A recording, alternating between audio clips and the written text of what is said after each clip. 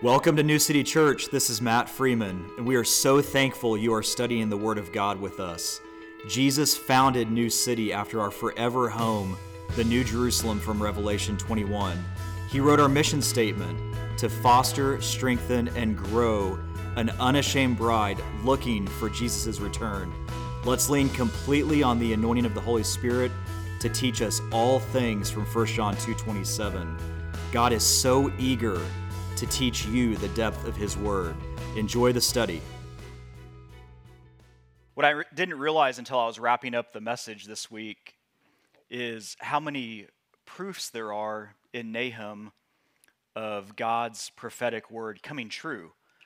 And it's one of those things that you wouldn't really think about it, but if you have friends or family members that are skeptics, take these slides and just show them the last few pages sometime of where God declared something and it came to pass exactly as He said some decades later. It's really amazing. So before we open up the Word of God, let's go to prayer as we always should. Lord, we thank you so much again for this time. God, we thank you for your prophetic word. God, we thank you that your word is the only book ever written that writes history in advance. And that, God, it is the authentication of your Spirit and your thumbprint all over the Bible. God, we thank you that by your word you spoke everything into existence. By your word we can have the faith to stand in these days. And by your word we can be healed and have peace, that we can abide in you, and that is the covenant and the contract by which we can enter into the throne room of the universe for all eternity. And we thank you for it, God. Be with us as we open up Nahum and close this incredible book, Lord. In Jesus' name we pray. Amen. Amen. All right, so remember, I guess it would help if I turn this on. Let's see if, it works, okay. So remember, as you're studying the Word of God, this is just kind of a general statement I want everyone to keep in mind always whenever we're studying the Bible.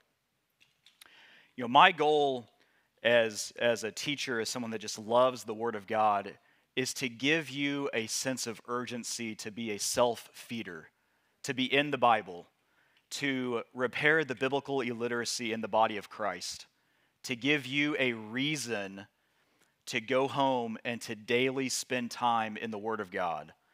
I do not want you to be dependent on me to ask questions or to come or to feel like you have to run and ask me every time something comes up, or anyone, any other pastor, not just me, but anyone. I want to equip you to be a self-feeder of the Word of God, because that's where truth is. There is only one truth, and His name's Jesus.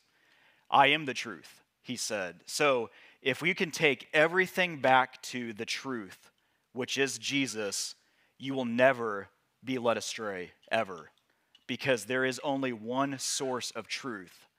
And so what I hope you'll get out of all of these studies as we move forward, and even as we studied Revelation and Hebrews verse by verse, is that you get a sense of the Word is, number one, it's inexhaustible. You will never learn everything there is to learn in it. Your questions will go deeper and wider and further than you ever thought possible. Because God, it's a constant pursuit of Jesus. And there will never be a time in your life that if you are really pursuing the Lord and seeking after Him and His Word, that it gets boring or trivial. There may be times that you're being attacked or you're under some kind of oppression or something's going on in your life that you don't feel like doing it. Those are the times you should do it even more. And because the enemy wants to make you complacent, right? And just think that, well, all these genealogies, there's no point in reading this, or this Old Testament doesn't apply to us today. What's the point of reading it? Well, Jesus said in the volume of the book, it is written of me in Psalms 40, verse 7. So every verse in the Bible speaks of Him. And if we can study it and figure out how does it speak of Him, then it'll never get trivial. And it's a lifelong journey and pursuit of building your faith. And as you're doing it, one of your guiding verses should be 1 John 2:27 and 28. But the anointing which ye have received of Him abideth in you, and ye need not that any man teach you. But as the same anointing teacheth you of all things, and is truth, and is no lie, and even as it hath taught you, ye shall abide in him. Now, the anointing that you have, see, opening the Word of God is a spiritual exercise, not a logical one. And so when you have people that are not saved, that are not Holy Spirit filled, and they open this book, what does it say about them? Those who, they scoff at the cross, right? They believe it's foolishness. That the death of some carpenter on a wooden cross almost 2,000 years ago would be the pivotal turning point in all of human history, and the point at which everything comes back to. They see it as foolishness because they're trying to think through it logically. But it's a spiritual exercise, and you need the Holy Spirit, the anointing which you've received of him that abides in you to teach you everything in the Word of God. You don't need a man to explain it to you. You need the Holy Spirit to give you understanding, and you need to take it to the Holy Spirit. The Holy Spirit may bring people into your life to help answer those questions, but give him the opportunity first and let him point you to things to help answer and to lead you in truth. So I hope that makes sense. But that's what you need to do. So write down the thing that I love to do as you go through the Bible and get through it once, start over. Get through a second time, start over. Get a journal and write down every question that you have and take it to the Holy Spirit and watch him miraculously move in your life to answer those questions. Because what you see and need out of some passages is different than what I need or see, or what Mason may see, or anyone else in this room may see. And the Holy Spirit is going to help teach you and gird you up in truth to conquer whatever's going on in your life. It's a personal relationship. So as we wrap up Nahum here, as we open chapter 3, remember in John 7, 50 through 53, when Nicodemus saith unto them, he that came to Jesus by night, being one of them, doth our law judge any man before it hear him and know what he doeth? They answered and said unto him, art thou also of Galilee? Search and look, for out of Galilee ariseth no prophet. And every man went into his own house. So as a reminder, to the city of Nineveh, the capital of Assyria, the Lord sent two prophets, Jonah and Nahum, and both came out of Galilee. So whoever these people were in John 7 talking to Nicodemus did not know the Word of God. They hadn't studied their Bible enough to realize that, there were prophets out of Galilee, Nahum and Jonah. But if you remember, Jonah prophesied over Nineveh, and the entire nation repented and turned to the Lord. And Nahum was about roughly 100 years after Jonah. So just think roughly from the people that Jonah preached to, Nahum delivered a message to their grandchildren and great-grandchildren. Think 3 to 4 generations after those people. If you remember, Jonah had a very difficult calling. Nineveh was this tyrannical nation that completely despised Israel. They were brutally barbaric to anyone they conquered, and we're going to look at some examples of that today. They would line roads with their enemies' bodies just to send a message to other nations. And Jonah's message from God, if you recall from Jonah 3, verse 3, it's brief, it's to the point, and it has no remedy, supposedly, on the surface. Now we know from Jeremiah, God's character was in play, that if any city of which he declares destruction on repents and turns to him, he will forgive them and heal their city.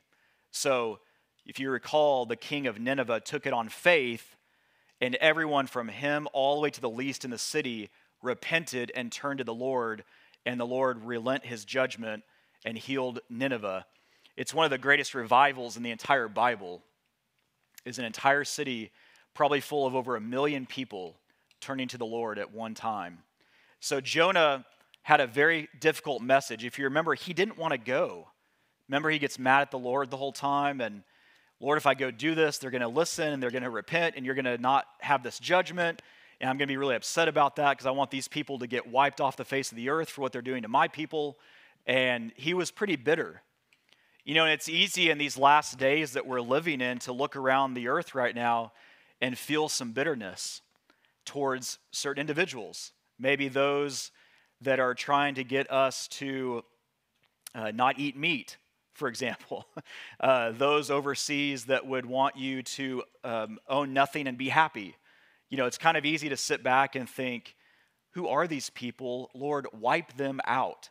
But that's not the stance we should take. We should be praying for them because they're eternal just like we are, and Jesus died for them. And judgment and vengeance is his, according to Romans 12, not ours. So we need to lay that at the feet of Jesus. But Nahum delivers a prophetic message to the people in Nineveh. And like I mentioned, these people were their grandchildren and great-grandchildren. So 3 generations had gone by, and these people completely turned away from the Lord. Now again, just think about 100 years ago in this nation where we were. In the 1920s, through World War I, World War II, the Great Depression, how people were, how they raised their children, their families, and look where we are today. So it's easy to sit back and think, wow, that is wild, but we're living in it today. We are absolutely living in the same situation today. There are people, 100 years ago, the question was probably, where do you go to church, not do you go to church? It was probably, hey, what are you reading in your Bible, not what novel are you reading? Those kind of things. I mean, people, it was the expectation in this nation, right? That we were a Christian nation.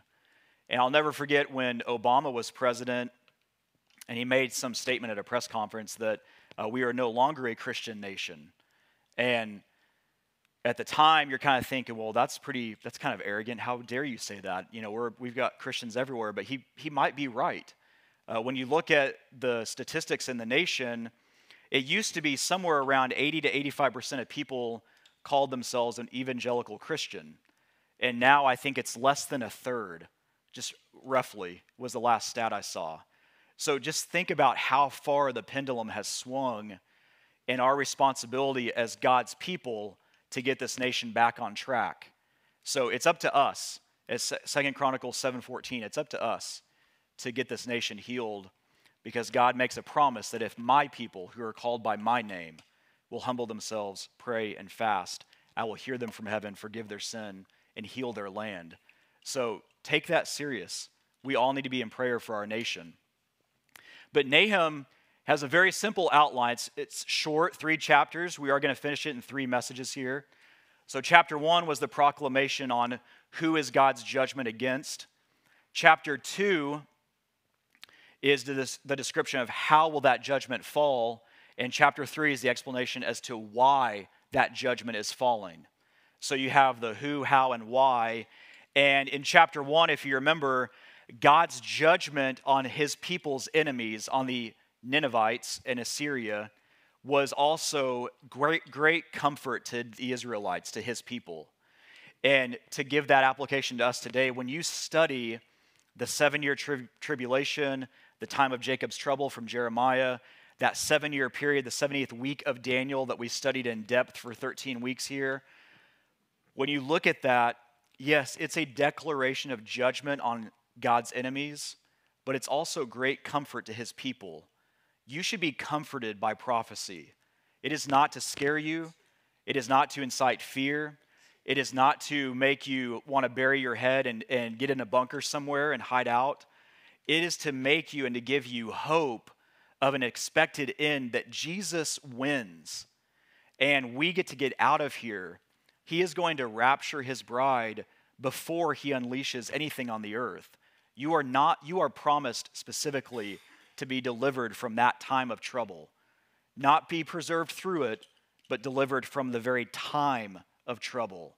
And if you have questions about that, come grab me or go back and find any of our messages on the rapture and the prophetic study through Daniel's 70th week.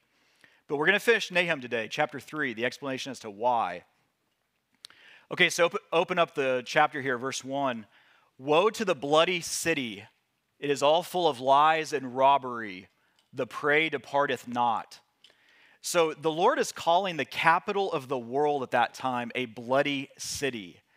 Now, if God says it's a bloody city, it's a bloody city. He doesn't use that phrase lightly. And you can take that and just think about the United States today before the Supreme Court turned over Roe v. Wade. Think about some of the major cities in the world and what God's perspective of them was in terms of the shedding of innocent blood in the womb of the mother and the violence that pervades across cities all over this nation. You know, you can look at, I just grabbed one headline, but I heard this stat a while back and I thought it was staggering. This is from an article in The Independent from December of last year. Young men are 3 times more likely to be shot dead in 2 U.S. cities than in Iraq or Afghanistan. And when you look at the statistics of it, down here in this is an excerpt from the article, compared to the risk of combat death faced by U.S. soldiers deployed to Afghanistan, the findings showed that young men living in the most violent zip code of Chicago had a 3.23 times higher average risk of firearm-related homicide. That's a bloody city.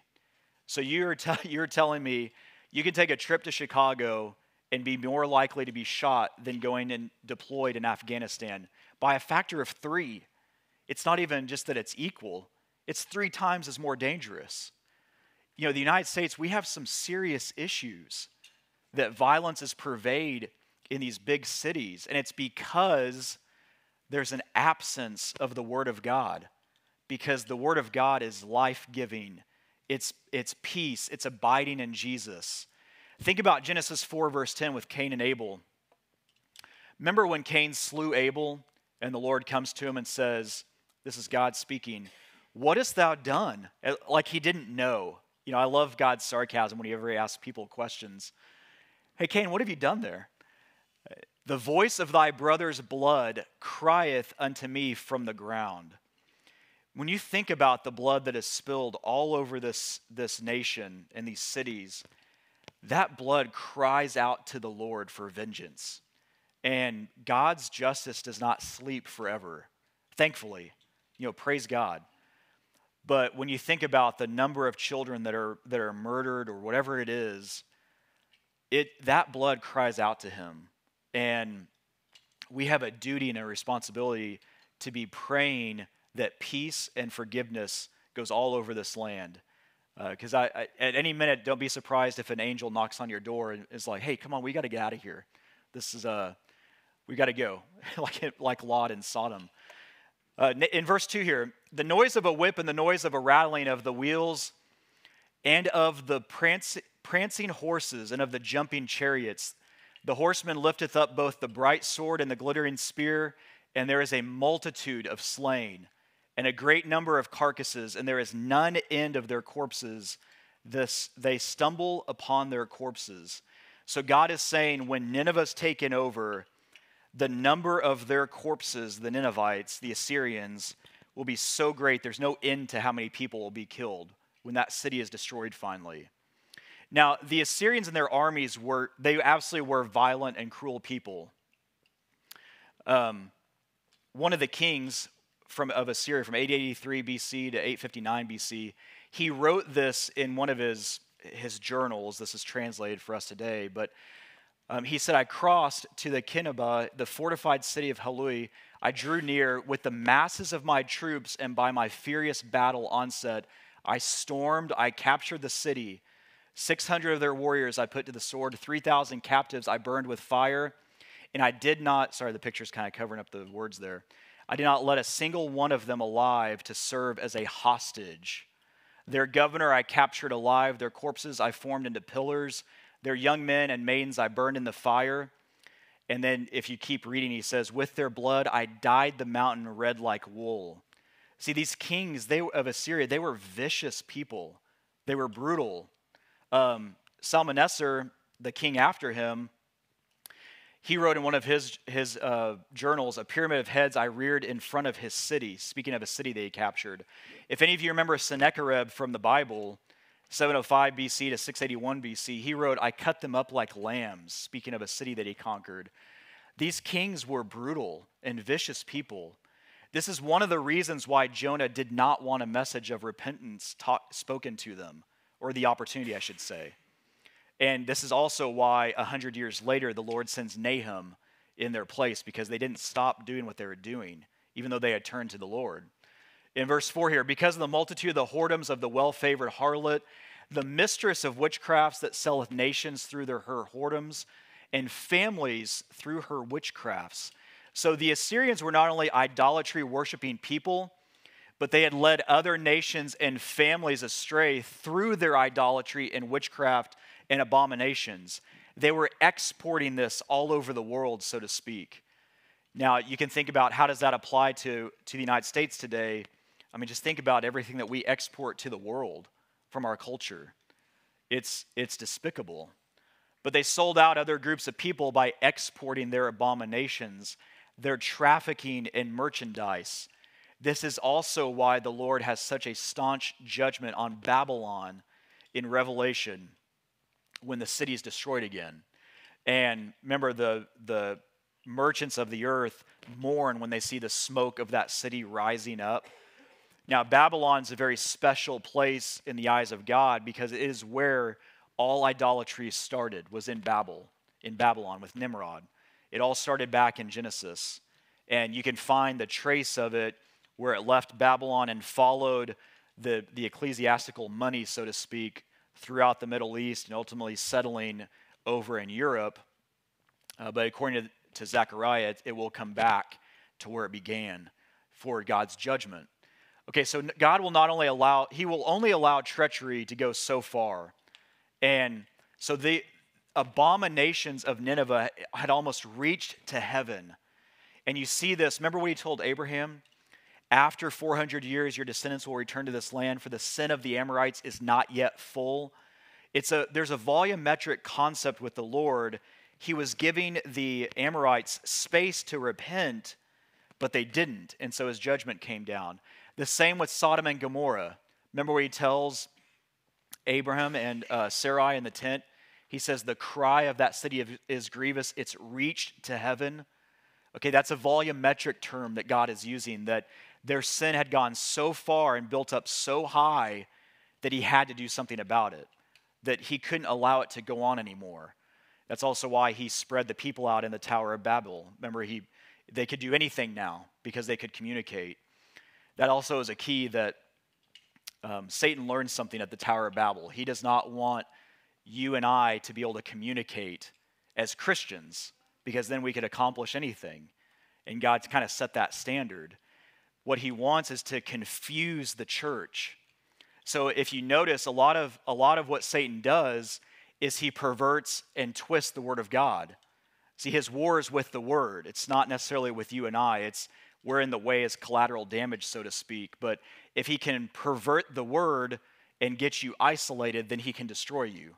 And he can help separate the church and divide it. That's why, how did he come to Jesus right in the wilderness?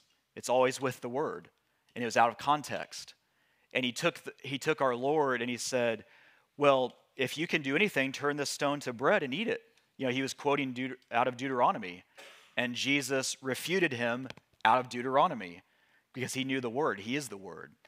But just keep that in mind. So if we can communicate clearly through God's word, the church can be strong. But if Satan gets his way and he gets in to divide, then it becomes very weak.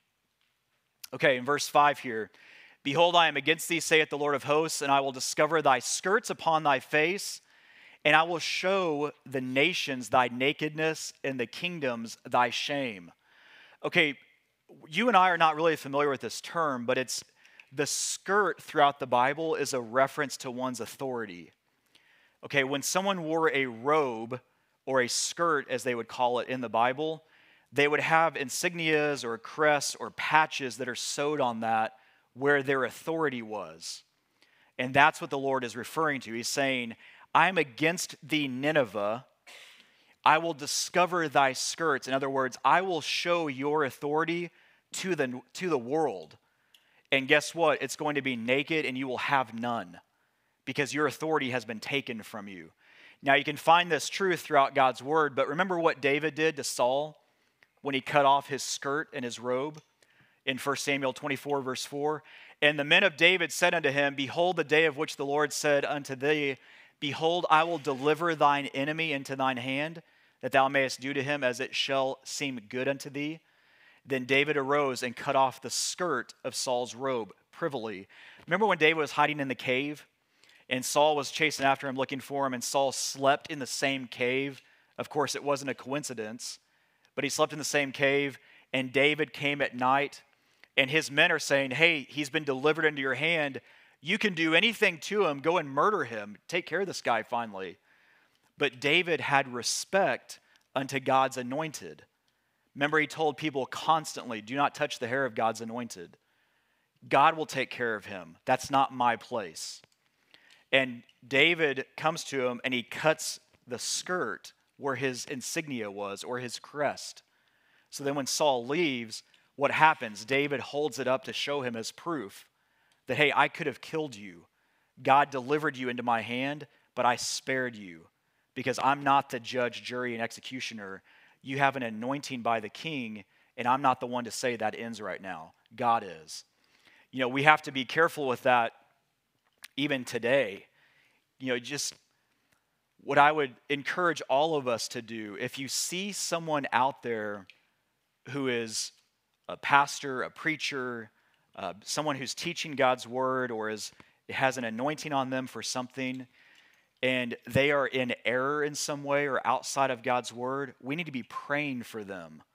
We need to lift them up in prayer before we attack them.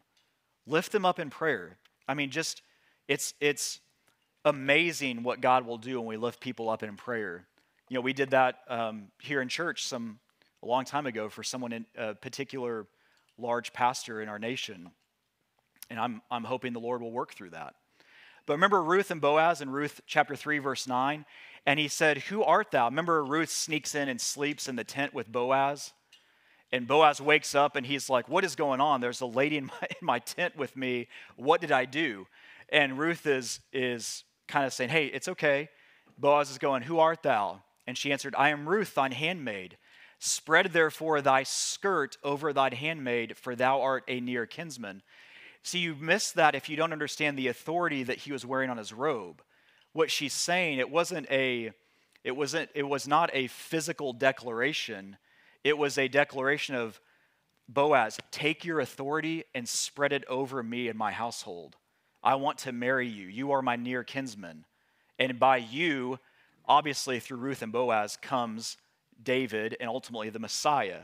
So it was a very prophetic event. There's actually 7 Gentile brides in the Bible, if you look them up, from Eve all the way ending with the church, which is amazing because 7 is obviously the number of completion of what God does on behalf of man, and we are the Gentile bride of Christ, the church, and there's 7 of them, Ruth being one of them. But there's so much in Ruth. It's such an amazing story prophetically of our Messiah. Remember the woman with the issue of blood when Jesus was walking through the crowd, and he was in the crowd and they were pressing against him, and a woman had this issue of blood for 12 years. Now it's amazing. What was Jesus on his way to do? He was on his way to raise up a young woman who had had an issue for 12 years, a 12-year-old. And so 12 is the number of the kingdom, and there's a message there also that on Jesus' way to raise up a Jewish young woman, there's a Gentile woman who comes through the crowd to get saved and healed in that process. It's a declaration of the difference of the church and by blood and Israel. But remember, she touches the hem of his robe or his garment, and she's immediately healed. And remember, he's asking his disciples, wait, who touched me? And they're all going, there's thousands of people around you. How are we going to know who's touching you? And he goes, no, somebody touched me, and authority went out right away. See, she had faith in the authority that Jesus wore on his skirt or robe. And so she touched it, and she was healed immediately. You and I can do the same thing. You and I can take great, great faith in the authority of Jesus. There is nothing too big for him. So, back to Nahum, when God is saying, thy nakedness I will show the nations with thy skirt, he's talking about their authority and how he's going to remove it from them. They will have it no longer. And sure enough, as I mentioned a couple times, a lot of people throughout history thought Nineveh was just some legendary mystical city that didn't even exist. That's how utterly God wiped it off the face of the earth and buried it. So their authority not only did he take, but they never got it back. Okay, in verse 6 here, and I will cast abominable filth upon thee and make thee vile, and I'll set thee as a gazing stock. And it shall come to pass that all they that look upon thee shall flee from thee, and say, Nineveh is laid waste. Who will bemoan her? Whence shall I seek comforters for thee? So the people that showed no mercy to the Israelites and the other nations will be given no mercy. Okay, that's what God is saying. They're going to reap what they sowed.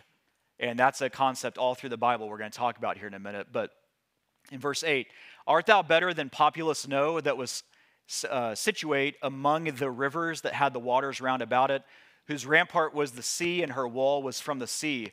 So if you don't know what the city is, populous No was better known to the Hebrews as No Ammon. It's a house of the god Ammon. It was an ancient city, the capital of Egypt, that you might know as Thebes from history. And Assyria herself had conquered Thebes and wiped it out. So Thebes was very familiar to them. Thebes sat in the middle of the rivers of Egypt, and the sea was its protection. They were very prideful and arrogant in thinking, there's no way anyone's going to conquer us. The sea is surrounding us. We are protected. Well, Assyria came down and wiped them off the face of the map. But not Egypt, but that city.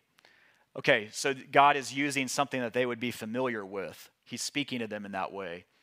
In verse 9, Ethiopia and Egypt were her strength, and it was infinite.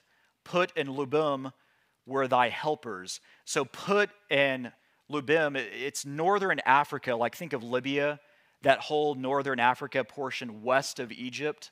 That's kind of that area in the Bible. When you hear those names, they're referred to as those areas, those geographical areas, are referred to as the inhabitants of a thirsty or scorched land, the Libyans. Now, if you ever want to see that, the inhabitants of a scorched land, get on Google Earth or Google Maps, whatever, and go just look at the Mediterranean Sea and kind of zoom out where you can see Europe and then northern Africa.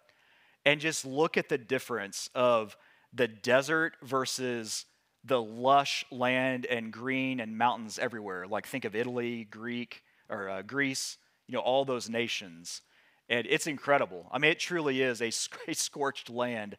You think of the desert out there. 2 Chronicles 12:3, with 1,200 chariots and 70,000 horsemen, and the people were without number that came with him out of Egypt, the Lubims, the Sukkims, and the Ethiopians. See, Lubims, it's only mentioned twice in the Bible. Lubim is only mentioned here. Lubims is mentioned two other places, being the plural of it, obviously. But they're in 2 Chronicles 12:3 and 2 Chronicles 16:8, where they had some kind of alliance with the Ethiopians and Egypt. And so God is saying, hey, you Assyrians, remember when you conquered Thebes and these other nations came to try to help them? Even though they had their help, they could not resist my judgment. So that's the Lord's pointing them to that. Okay, in verse 10, yet was she carried away, she went into captivity. Her young children also were dashed in pieces at the top of all the streets, and they cast lots for her honorable men. And all her great men were bound in chains. So the Lord is telling the Assyrians that as you destroyed No Ammon or Thebes, so will I destroy you and your nation. All of their honorable men were bound in chains. All of your honorable men are going to be dashed, and their blood will be spread on the mountains of Nineveh. So reaping and sowing, they're going to reap what they sowed, ultimately, the Assyrians. Think about Galatians 6, verses 7 through 8. Be not deceived, God is not mocked. For whatsoever a man soweth, that shall he also reap. For he that soweth to his flesh shall of the flesh reap corruption. But he that soweth to the Spirit shall of the Spirit reap life everlasting. Now, this principle of reaping and sowing and reaping, it's all over the Bible. How often you see someone do something and it comes back to them ultimately. Think about Jacob. Remember how conniving Jacob was? I mean, you would not want to buy anything from Jacob because he would trick you and rob you out of something. Well, what happened? When he went to get a wife from Laban, he was tricked. He thought he was serving for Rebecca for 7 years, and it turned out he got her sister instead, and then he had to serve another 7 years. I'm sorry, Rachel, not Rebecca. Rebecca was Isaac's wife. But you see that happen, remember? And that's all through the Bible. Well, the same principle applies to you and I. God's character is the same, yesterday, today, and forever. So in your life, it's just a simple question for you to think about. What are you reaping? What are you sowing? And as a result, what are you reaping? If you are sowing in your life fruit of the Spirit, being loving, being at peace, joyfully around people, serving them, helping out people, giving, you're going to reap all of that back multiple times over. God has that in his system of government, and he always rewards people for when they sow things in the Spirit. When you sow things in the flesh, it's very disappointing. I can tell you from personal experience, it's extremely disappointing. You will think you're getting something great out of it on the backside, and you're not. It always disappoints. It never fails. It will disappoint you. So if you stay focused, remember what Jesus said? Seek ye first the kingdom of God, and all these things will be added to you. So sow in the kingdom, sow in the Spirit, sow life and life abundantly to those around you. Lift them up, pour into people. Pray over your children, your grandchildren, your spouse. Sow time with them. I mean, all of that. You're going to reap that back. I promise. God promises that, not just me. But so the prophetic writings of Nahum, they don't take place, keep this in mind, until about 40 years after they were written. So when Nahum, remember it's 100 years between Jonah and Nahum, it's another 40 years before what Nahum writes actually comes to pass. So just keep that in mind. This was a prophecy that stayed for about 4 decades, or a generation in the Bible, 38 years roughly. In verse 11, thou also shalt be drunken, thou shalt be hid, thou also shalt seek strength because of the enemy. So the destruction is going to make the Assyrians dizzy. They shall be drunken. They're going to wobble around and be dizzy because of the storm of the enemy taking them out. All thy strongholds shall be like fig trees with the first ripe figs. If they be shaken, they shall even fall into the mouth of the eater.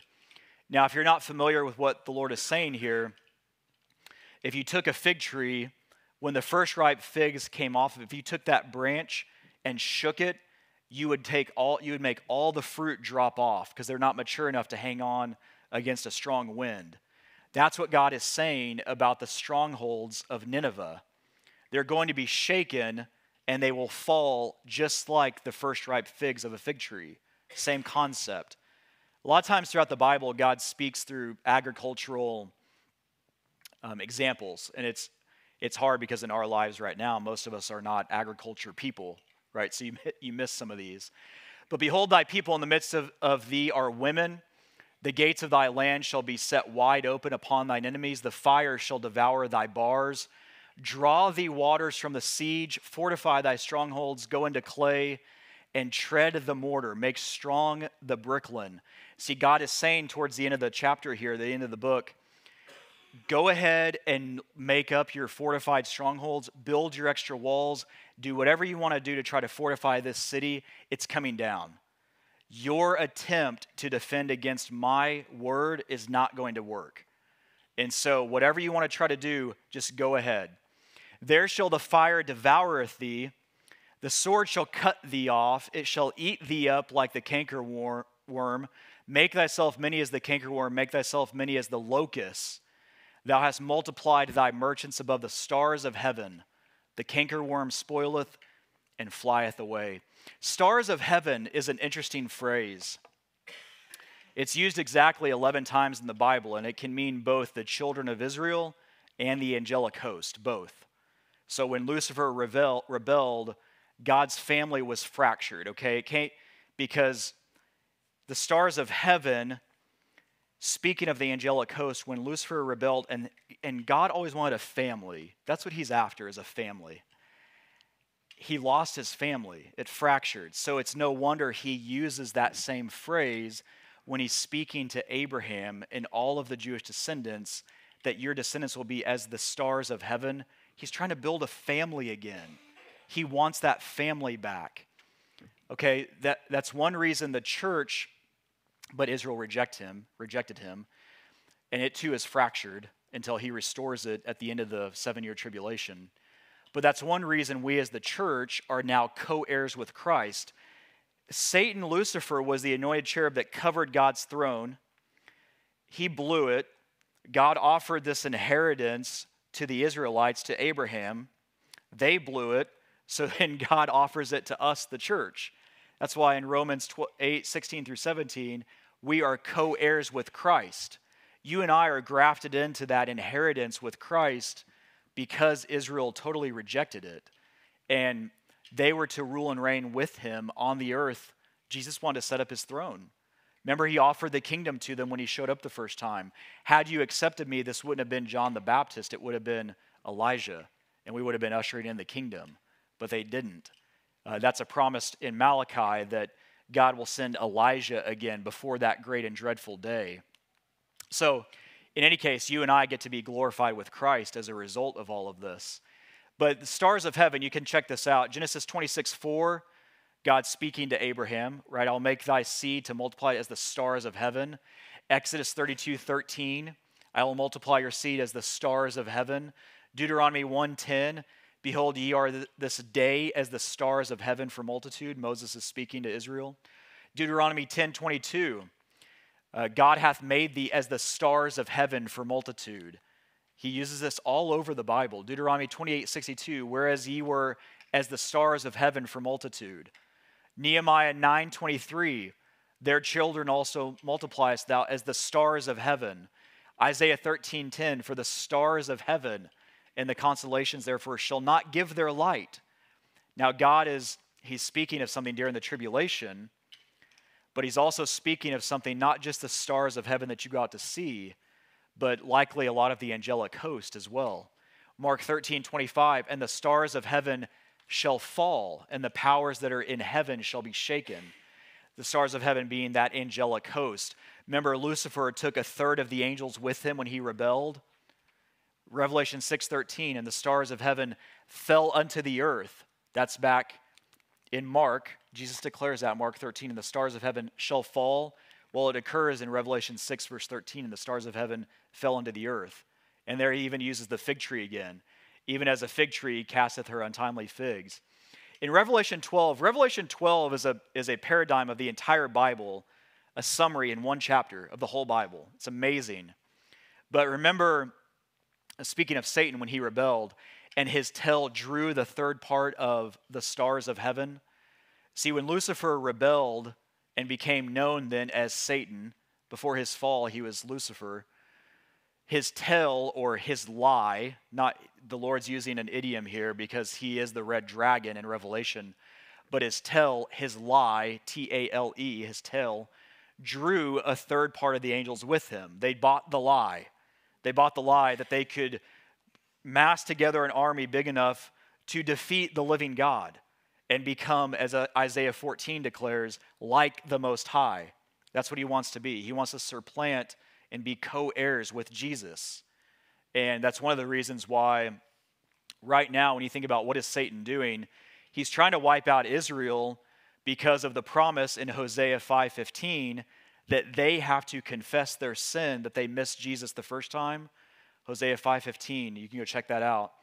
They have to cry out to the Lord and confess their sin, and then Jesus shows up to rescue them. And that's at the very end of the tribulation. Revelation 19, Isaiah 63 is when Jesus goes to rescue them, where they're nourished in the wilderness. But in any case, if he can wipe out the Jews, they can't forgive or repent and confess their sin, thus Jesus can't return. That's Satan's logic. Again, his war being with the Word, because then he can have eternal dominion over the earth in his mind. Okay, these were great atrocities. The Lord would not be tolerated any longer of what the Ninevites were doing back then. Okay, we're just about finished here. In verse 17, thy crown are as the locusts, and thy captains as the great grasshoppers, which camp in the hedges in the cold day. But when the sun ariseth, they flee away, and their place is not known where they are. Okay, locusts are often referred to in the Bible as armies of God. You can find this all over the place. In the Proverbs, God even tucks in a little verse, behold, the locusts go, and he's speaking of natural insect locusts in Proverbs, where he says, the locusts go to and forth, and they have no king. So in Revelation 9, when you see the locusts from the bottomless pit, and they have a king over them, you know that those are not just the normal locusts you go out in the driveway and hear at night. This is something very demonic going on. But God refers to them as these demonic fallen entities in Revelation 9 as the locusts, and they come out of the bottomless pit.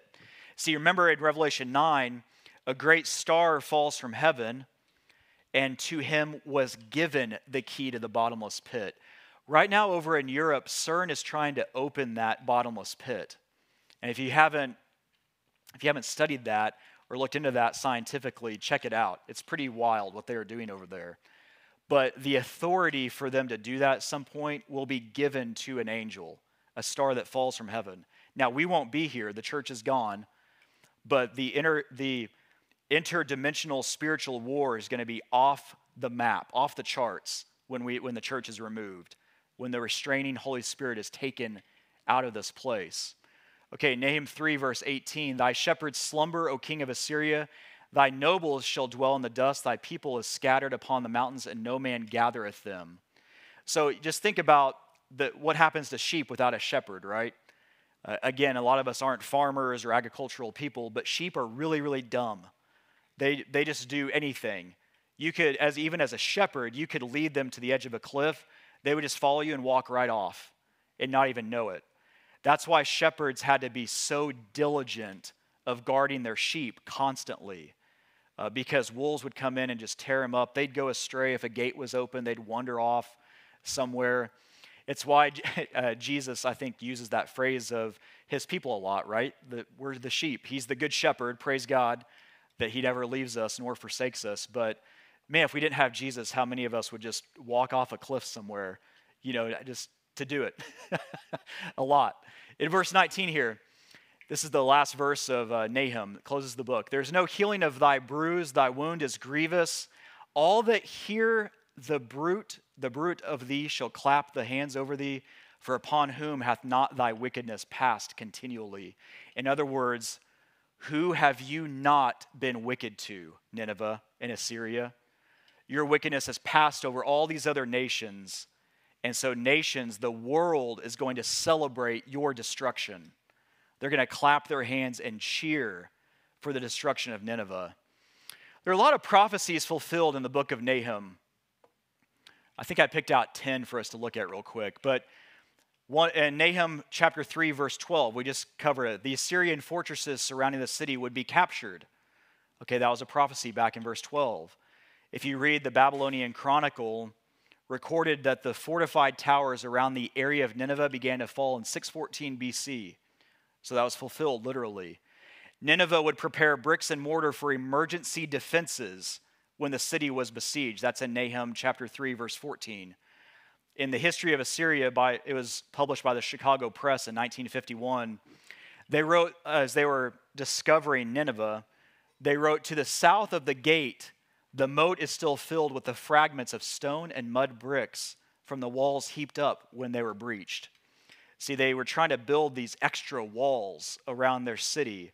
Remember when the Lord said, go ahead and fortify your walls, get the bricklayers, lay the brick, mortar them up. It doesn't matter. We're going to come in anyway. Nahum chapter 3, verse 13 declared that the city gates would be destroyed. Again, in the Chicago Press in 1951, they wrote, the main attack was directed from the northwest, and the brunt fell upon, the text is kind of small back there, upon the gate at this corner. Within the gate are traces of the counterwall raised by the inhabitants of their last extremity. So the gates were destroyed, literally. The Ninevites would be like drunkards. Remember we talked about how they'd be dizzy from Nahum chapter 1, verse 10. That's all there in the beginning. And chapter 3, verse 11. The Bibliotheca Historia in section 2.26.4 wrote, the Assyrian king distributed to his soldiers meats and liberal supplies of wine and provisions. And while the whole army was thus arousing, the friends of the Hebraics learned that from some deserters of the slackness and drunkenness which prevailed in the enemy's camp, and made an unexpected attack by night. So they were so drunk and out of it, some of the people escaped the city from the siege and went and led the report to the enemy that they were dizzy, they were drunken, and so that gave them room to attack. Okay, Nineveh would be destroyed by a flood. That's in Nahum 1:8, 2:6, and 2:8, again from the same book. In the third year of the siege, heavy rains caused a nearby river to flood part of the city and break part of the walls. And remember earlier on in chapter 1 when we looked at that, we also learned that part of the river Tigris was diverted and it undermined a big portion of the wall and it fell. So these are all I'm just giving you these because this is proof. You can show this to someone that God declared it 40 years before it happened. Then we thought the city was a myth until it was discovered. And when they discovered it, look at what they wrote about it. How God's word was fulfilled literally as he declared. Nineveh would be destroyed by a fire. That's in Nahum 1:10, 2:13, and 3:15. R. Campbell Thompson and R.V. Hutchinson in 1929 out of London, they were an archaeological pair, but they had archaeological excavations at Nineveh had revealed charred wood, charcoal, and ashes. There was no question about the clear traces of burning of the temple, as also in the place of Sennacherib. Remember him from the Bible. For a layer of ash about 2 inches thick lay clearly defined in places on the southeast side about the level of the Sargon pavement. So it was charred. God's word was fulfilled again, literally. There'd be a multitude of the slain in Nahum 3, verse 3, again from the Bibliotheca Historia, in that section there. In 2 battles fought on the plain before the city, the rebels defeated the Assyrians. So great was the multitude of the slain that the flowing stream mingled with their blood, changed its color for a considerable distance. So there were so many Assyrians that were dead, their blood changed the color of the river for quite a way. Okay, number 8 here. Plundering and pillaging would accompany the overthrow of the city. That's in Nahum 2, 9 through 10. Ancient records of the Assyrian Babylonia. Great quantities of the spoil from the city, beyond counting, they carried off. The city they turned into a mound and ruined heap. So the enemies took great spoil out of Assyria, out of Nineveh. When Nineveh would be captured, the people would try to escape. That's in Nahum chapter 2, verse 8. And again, from the Bibliotheca Historia, they wrote, that king there sent away his 3 sons and 2 daughters with much treasure. So the king of Assyria. He sent his 3 sons and 2 daughters, so his 5 kids. He gave them a lot of treasury, a lot of gold and silver and loot, and sent them off to a province that he had an allegiance with to try to get them to escape, the most loyal of his subjects. So they tried, when Nineveh was captured, a lot of people tried to escape and leave, and that was fulfilled literally. Nineveh's images and idols would be destroyed in Nahum 1, verse 9, and verse 14, all the way back in chapter 1. Those same people, Thompson and Hutchinson, wrote, the statue of the goddess Ishtar lay headless in the debris of Nineveh's ruins. See, they worshipped Ishtar, the goddess of heaven. It's a horrible idolatry that also is rooted in Babylon. Nineveh's destruction would be final. That's in Nahum 1, verse 9 and verse 14. And throughout the Middle East, many cities that were destroyed were rebuilt over the years. Just think about Jerusalem. How many times was Jerusalem ransacked and wiped out, but it was always rebuilt? God had a promise for it, but not Nineveh. God promised it would never be rebuilt again, and it wasn't. And like I mentioned, many thought it'd be just a legend, not an actual physical city. So the book of Nahum, God's final warning to a people. You know, God has a final warning for us as his church as well. And it's not one of destruction. It's one of anticipation. Destruction for the world, great glory, and in the presence of the Lord for his people. And just like in Nahum, where the declaration of destruction of Israel's enemies, he comforted Israel and the Jews, and it was great hope to them. The same is for you and I. That, like we studied in God's prophetic word for those 13 weeks, when you see this beast system rising up and spilling over some into our day and age of what's being set up, make sure you understand that while God declares great destruction for these people that would try to rewrite the Bible, right now they're saying AI is going to rewrite the Bible finally, and we'll have a Bible that is, quote, acceptable. They're doing that. China just rewrote the Bible, and the story in John where those people are around the woman in adultery to stone her, and Jesus comes and starts writing their sin in the floor of the temple. He's writing in stone. He's not writing in dirt. He's writing in stone, just like he did in the Ten Commandments with his finger, which is one of the reasons they were so shocked, because he's sitting there with his finger writing in concrete.